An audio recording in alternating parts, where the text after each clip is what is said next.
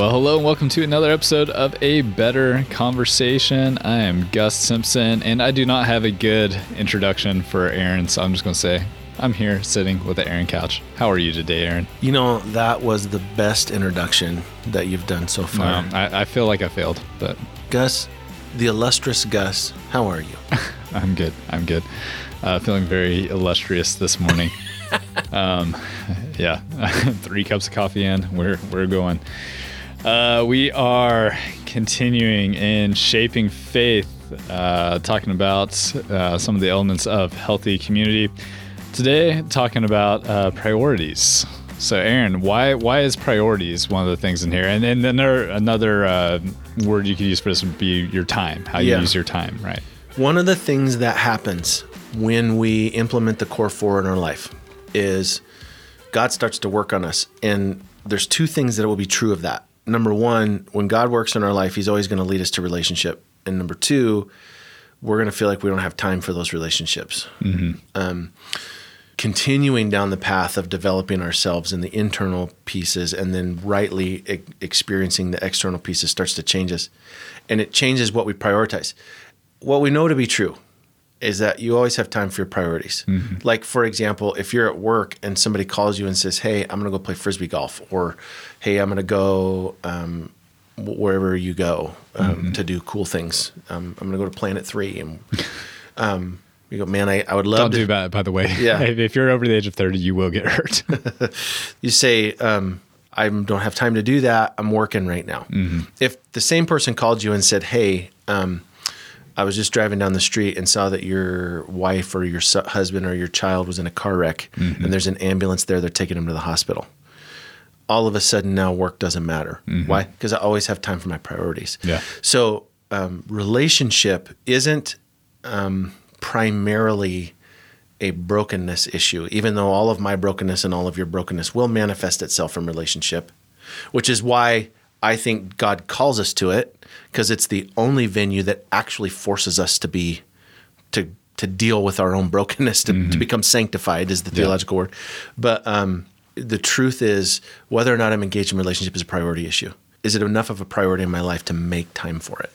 Because relationship, like for a lot of people, it's overwhelming. Like we have everything that we have to get done in our lives already. And especially if you have kids, like and you're chasing kids to sports and they're year round now. Like when I was a kid, if you did anything out of season, like lift weights or do something extra or whatever, like that was bonus. Now, if you don't do that, you don't make the team. Mm-hmm. And so there's club and there's all, and so every weekend, and you know, as our culture becomes more secularized, Sundays are less and less sacred. Like my daughter's in club volleyball right now, and she has 5 tournaments, 4 of them are on Sundays. Mm. It just sucks, you know? Yeah. And so like, there's this, like, I don't have time for this party or that party. And I certainly don't have time. You know, I pick up my kids from school, I run them through the drive-through, they got practice for 2 hours and they got to come home. I got to help them with their homework and I don't have time for a relationship. That's every day. Well, you always have time for your priorities. Mm-hmm. And what I would suggest is chasing your kids around, believing that your whole world is about them is not the best way to parent. No. That's the best way to make an entitled child. Yep. And I know I'll have some emails from that. That's Gus, Gus, at liferotp.com. All right. Yeah. Straight into the spam folder. I mean, I know that people are like, no, it's about being family and loving. It is all those things, but the best gift that you can give your kids is to actually be able to function well in the world when they leave home. Mm-hmm. And when you help them believe that they're the only reason why the world exists, you didn't help them function in the world well. Mm-hmm. Anyway, so the idea of being in a relationship for a lot of people is really overwhelming. It's really overwhelming. And so entering into relationships can have a tendency to feel like I'm going to be bled dry by that. And or on the flip side of that coin is you have people that are like, if I get into relationships, then I can be happy. Then I can feel, and they're like, they have a big vacuum hose sticking out their belly button and they connect it to the side of your head and suck the life out of you, right? So there's both sides in that, but they're both coming from this misperception of relationship and how to prioritize it well. Mm-hmm. Every relationship has a giver and a taker. There's always a giver and there's always a taker. Now, in a healthy relationship, those roles shift. They shift back and forth between the people. So, like with my closest friends, there are times where I'm strong and they're going through it, and I can be a strength and a support for them. And then there are times where they're doing really well and I'm struggling, and they can come in and be a strength and a support for me. And we Galatians says, carry one another's burdens. We do this together, back and forth, and that's good. When that doesn't happen, when the giver and the taker are always the same, that gets really dysfunctional. Yeah. Over the long term, that starts to really wear on the taker or the giver. It does wear on. It actually wears on both of them, because it's not how relationship is supposed to function. What's interesting, and I've seen this borne out thousands of times, is that the person who usually gets offended in the relationship first is the taker. And it's any number of reasons. You didn't meet my needs. You didn't do that the way I thought you should do it. The taker is the one who gets offended first, and they're the one that comes into the relationship and is trying to manipulate and distort it to get it back to the way they want it, because they're trying to control, because it works out really well for them the way the relationship is set up. It's just that it doesn't work out really well for anyone else. So because of that tension, and because we don't do relationship well as a culture, we believe that if we admit that we need one another, it's weakness, which is not true. It's created design that we need one another. It's not weakness. Because of all those things, we don't do relationship really well. We don't want to be open and honest. We don't want to be vulnerable. We don't want to be transparent. We don't do any of those things. It's just really easy to write relationships off. It's too hard. The problem with that is, if you're really going to be serious about following God, He's always going to take us into relationships. Yeah, refer back to 2-3 weeks ago, talking about ownership. We get a lot deeper into that even. Yeah. It's just, and there's never going to be a time, you are never going to hit a time in your life where you say, I am close enough to God that I do not need other people. That will never happen in your life. In fact, if you're being honest about your relationship with the Lord, the closer you are to the Lord, the more that relationships with people matter to you. That's the priority shift. The fact that you feel like you could stand on your own, it's just me and Jesus and I'm complete in Christ. Like, I would go back to our conversation on Genesis 2. It's just not true. Like, God doesn't want it. God doesn't want that to be true of you. So there's never a place where He's going to lead you that you can say, I'll stand on my own, though none go with me, still I will follow. No, you won't. No, you won't. You'll bail out. All right. So how then do we set up our priority structure? So there's some simple verses in the Bible, and it's really easy to distort them. You got to in hermeneutics, which is the rules by which we interpret the scripture, there's a rule called the synthesis principle. What that means is you need to work at taking everything that the Bible says on a topic before you make a conclusion. And it's a general good practice, because, again, and we've talked about this before, when you pull a verse out, you can literally make the Bible say anything you want it to say if you're willing to misrepresent a verse and take it out of context. What you have to do is look at the entirety of the scripture. What does it say across the spectrum? What does it say about this topic? And then we deduce what we're trying to communicate. So just some verses. Matthew 6:33 says, Jesus it's in the Sermon on the Mount. He's been talking about, don't worry about what you should wear, what you should eat. These are things that pagans run after. God knows you need them. Consider the lilies of the field. They don't toil or spin, yet Solomon in all of his splendor was never adorned as one of these. Consider the birds of the air. They don't store away in barns, and yet your heavenly Father provides for them. Are you not much more valuable than they are? He says, who of you by worrying can add a single hour to his life? But seek first His kingdom and His righteousness, and then all these things will be added to you. Now, let me explain righteousness, because I feel like this has been missed a little bit. Like, what he's saying is, when you're worried about meeting your self needs, like, that all is rooted in worry and questioning and not really understanding who God is and what He's like. When I seek first His kingdom, remember my two fundamental principles of kingdom, generosity and forgiveness. I seek those first. Then I'm able to live in His righteousness. And the righteousness there is not just following the rules. Righteousness is proper engagement with other people from God's perspective. That's what righteousness is. And if we don't get that right, then what we miss is this is a relational command. It's not a personal holiness command. It's a relational command, and the goal of it is that you stop freaking out about taking care of yourself, getting yourself right, and what you do is you start living rightly with other people, and all of a sudden everything's taken care of. God takes care of all that stuff. All that stuff you're worried about, you don't need to worry about it anymore. God takes care of it all. So that's what our priority structure, seek first his kingdom and his righteousness, and all these things will be added to you as well. That's what he says. So that's really significant. That's a relational command. It's not a just get right with God and have things internally right. Have things internally right, that whole modus operandi of that is self-preservation. And that is where we get back to the what do we wear, those kind of things. Philippians 2 says 3-5, it says, do nothing out of selfish ambition or vain conceit. It's a whole big conversation to have here, but in humility, consider others better than yourselves.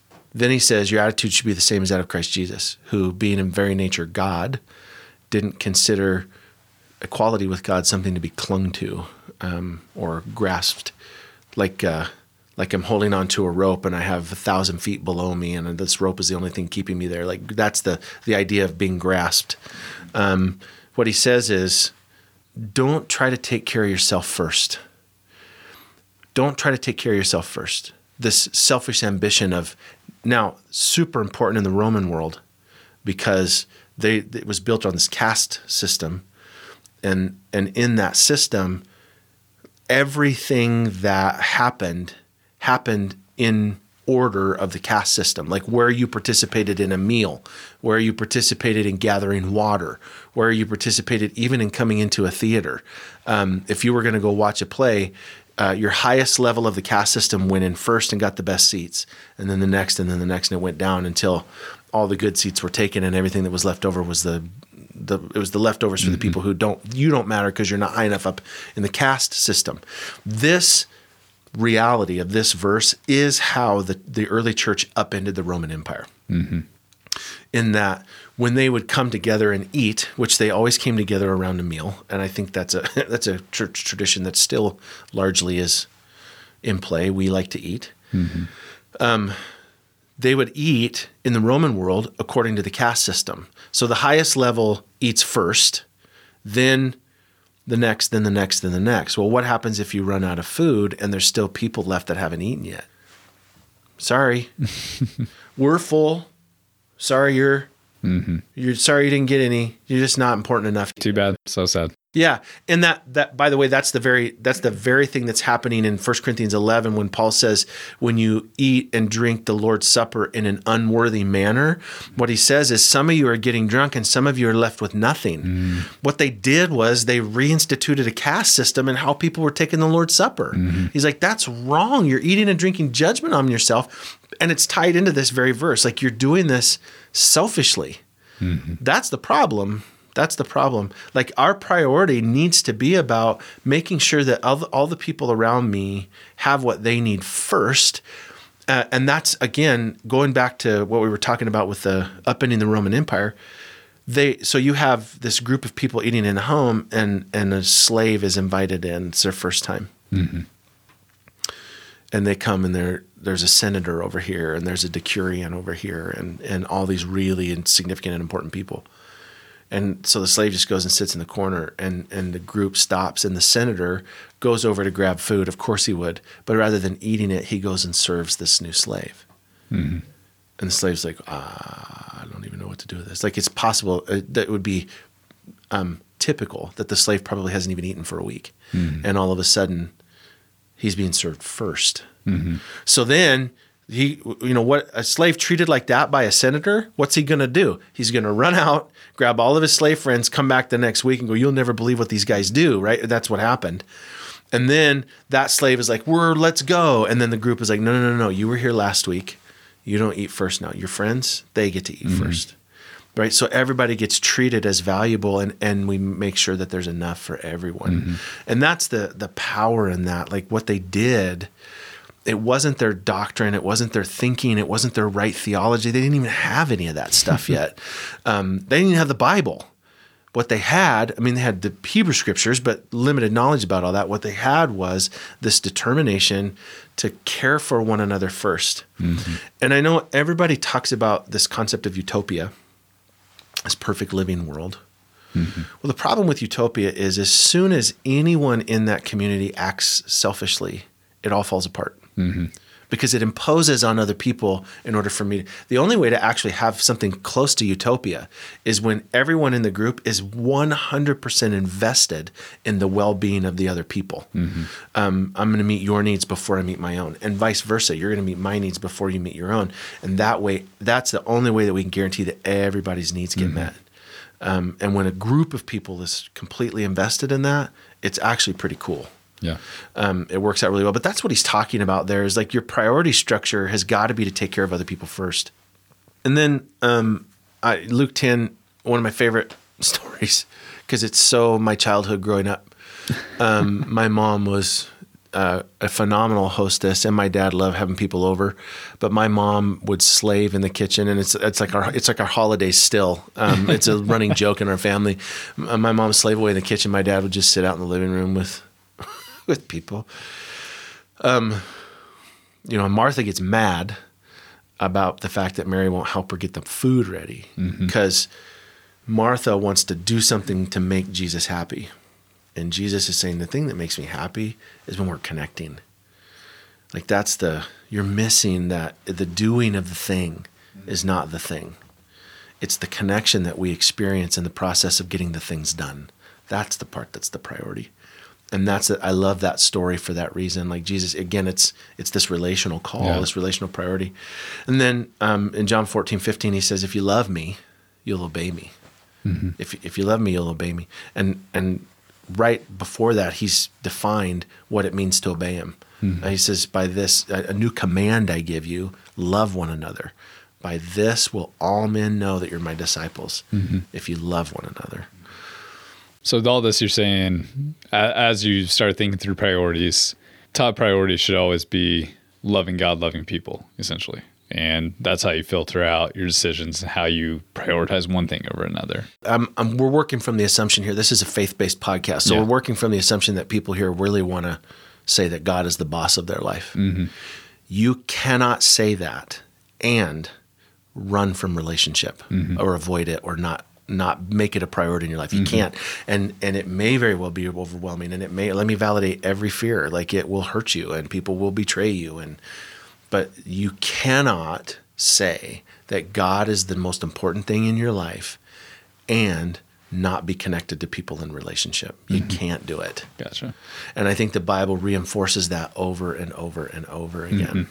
And if that is then important to you, relationship, then that will be reflected in how you spend your time. Yep, absolutely. It's about your priorities. And I think the part of the significance in that is, we always have time for our priorities. If you're like, I don't have time for a relationship, that's a God problem. Mm-hmm. Like that's a God problem. That's not a human problem. And I need to change my life, not leverage excuses. Now, let me justify that because I know I'm going to have somebody give me an email like, let me give you the scenario of my life. What would you cut? I'm not saying you got to have 1,000 relationships. Mm-hmm. Most of us couldn't even manage more than 3 or 4 relationships. Mm-hmm. But you better be focused on building some relationships. Mm-hmm. You don't have to be connected to everybody, but you do need to be deeply connected to somebody. And that's significant. And what for most of us, we're like, I remember I sat in a master's level class for pastors, leadership. So this is church leadership masters. Mm-hmm. The guy asked a question, how many of you have a close friend in your church? Myself and one other person who was also from my church raised our hands. In a group of 25 pastors getting a master's degree in church leadership, of 25 people, 23 of them did not have a close friend in their church. So then he broadened the question and he said, how many of you have a close friend at all? And one more person put his hand in the air. Gosh. I mean, it was just That's scary. Yeah. But it's like, is there any reason why the church is sick in America? Like, it's because pastors don't feel like they have the freedom to be connected to anybody. Yeah. And I'm like, gosh, if you're not connected to anybody, you're not connected to God. Mm-hmm. So what are you giving people? Mm-hmm. And I'm not saying they're not saved. I'm not saying any of that stuff. I'm just saying, like, we're robbing ourselves of the beauty of the kingdom life of Christian living today in hopes of some glad morning when this life is o'er. We're missing the moment of God being fully present here with us amongst us because there needs to be an us in order to have God amongst us. And it's just sad. And those guys were lonely. I mean, they were so... Well, and, I think that's part of the reason you see so much, scandal. You see all these stories of pastors, having some big moral failure or, coming out that they were secretly alcoholics or cheating on their wife, whatever. And I think a lot of it's because they're untouchable. They don't have those close relationships. Yeah, it's a shame. It's a shame for sure. All right. So, Aaron, before we close things down here, any final points you want to make about priorities, setting time, prioritizing relationship? Yeah, I would say this. If you're really serious about following God, then you have to care about what God cares about. Like, your priority structure has to become what God's priority structure is. And that's part of that core four, right? The intimacy with God through worship and the surrender to God through prayer develops this trust that wherever he's taken me is good. I surrender my will to God's will. In that, my priorities become God's priorities. And that's not me making my priorities God's priorities. It's me making God's priorities mine. Yeah. You gotta be careful not to take the stuff that's important to you and figure out a way to manipulate that and or try to impose it on you. Well, God would want me to be happy, wouldn't he? That's such a it's a gross distortion of God's will to say, well, God would want me to be happy, wouldn't he? So yeah, God's priorities have to become central to your life. That's how you're going to make decisions. It's how you're going to spend your time. It's how you're going to spend your money. It's how you're going to lead your family. It's how you're going to, make all kinds of decisions, purchasing decisions. God's priorities have to be my priorities. The one key reality in that is that when God's priorities become my priorities, they will always take me toward relationships, not away from them. And so I've got to be willing to make space in my life for relationships and connectedness. If not, then I'm never really going to have God's priorities be mine. Yeah, I think as you're saying that, I think the flip side of that is a way of evaluating whether or not you're currently setting good priorities is evaluating what your relational status is. Like, do you have people in your life? Are you connected to people? Are you, in community? And if not, I think that's a sign that your priority structure's out of whack somewhere. Yep. Yeah, and it's a great conversation to have with somebody that you're close to. Like, if you're not close with anybody to have that conversation with, then you don't need to have that conversation. You need to fix it. Yeah. All right. Well, we'll be exploring this topic even more in our sermons this week at church. So make sure you come check that out and engage with the material both at church and in your home groups later on as well. As always, make sure you share, subscribe, leave us a review. We'd love to hear from you. And if you got any feedback, please don't email me. Email Aaron at liferotp.com. And we'd love to hear what your thoughts are and maybe answer some questions as they come up. Until next time, have a great week.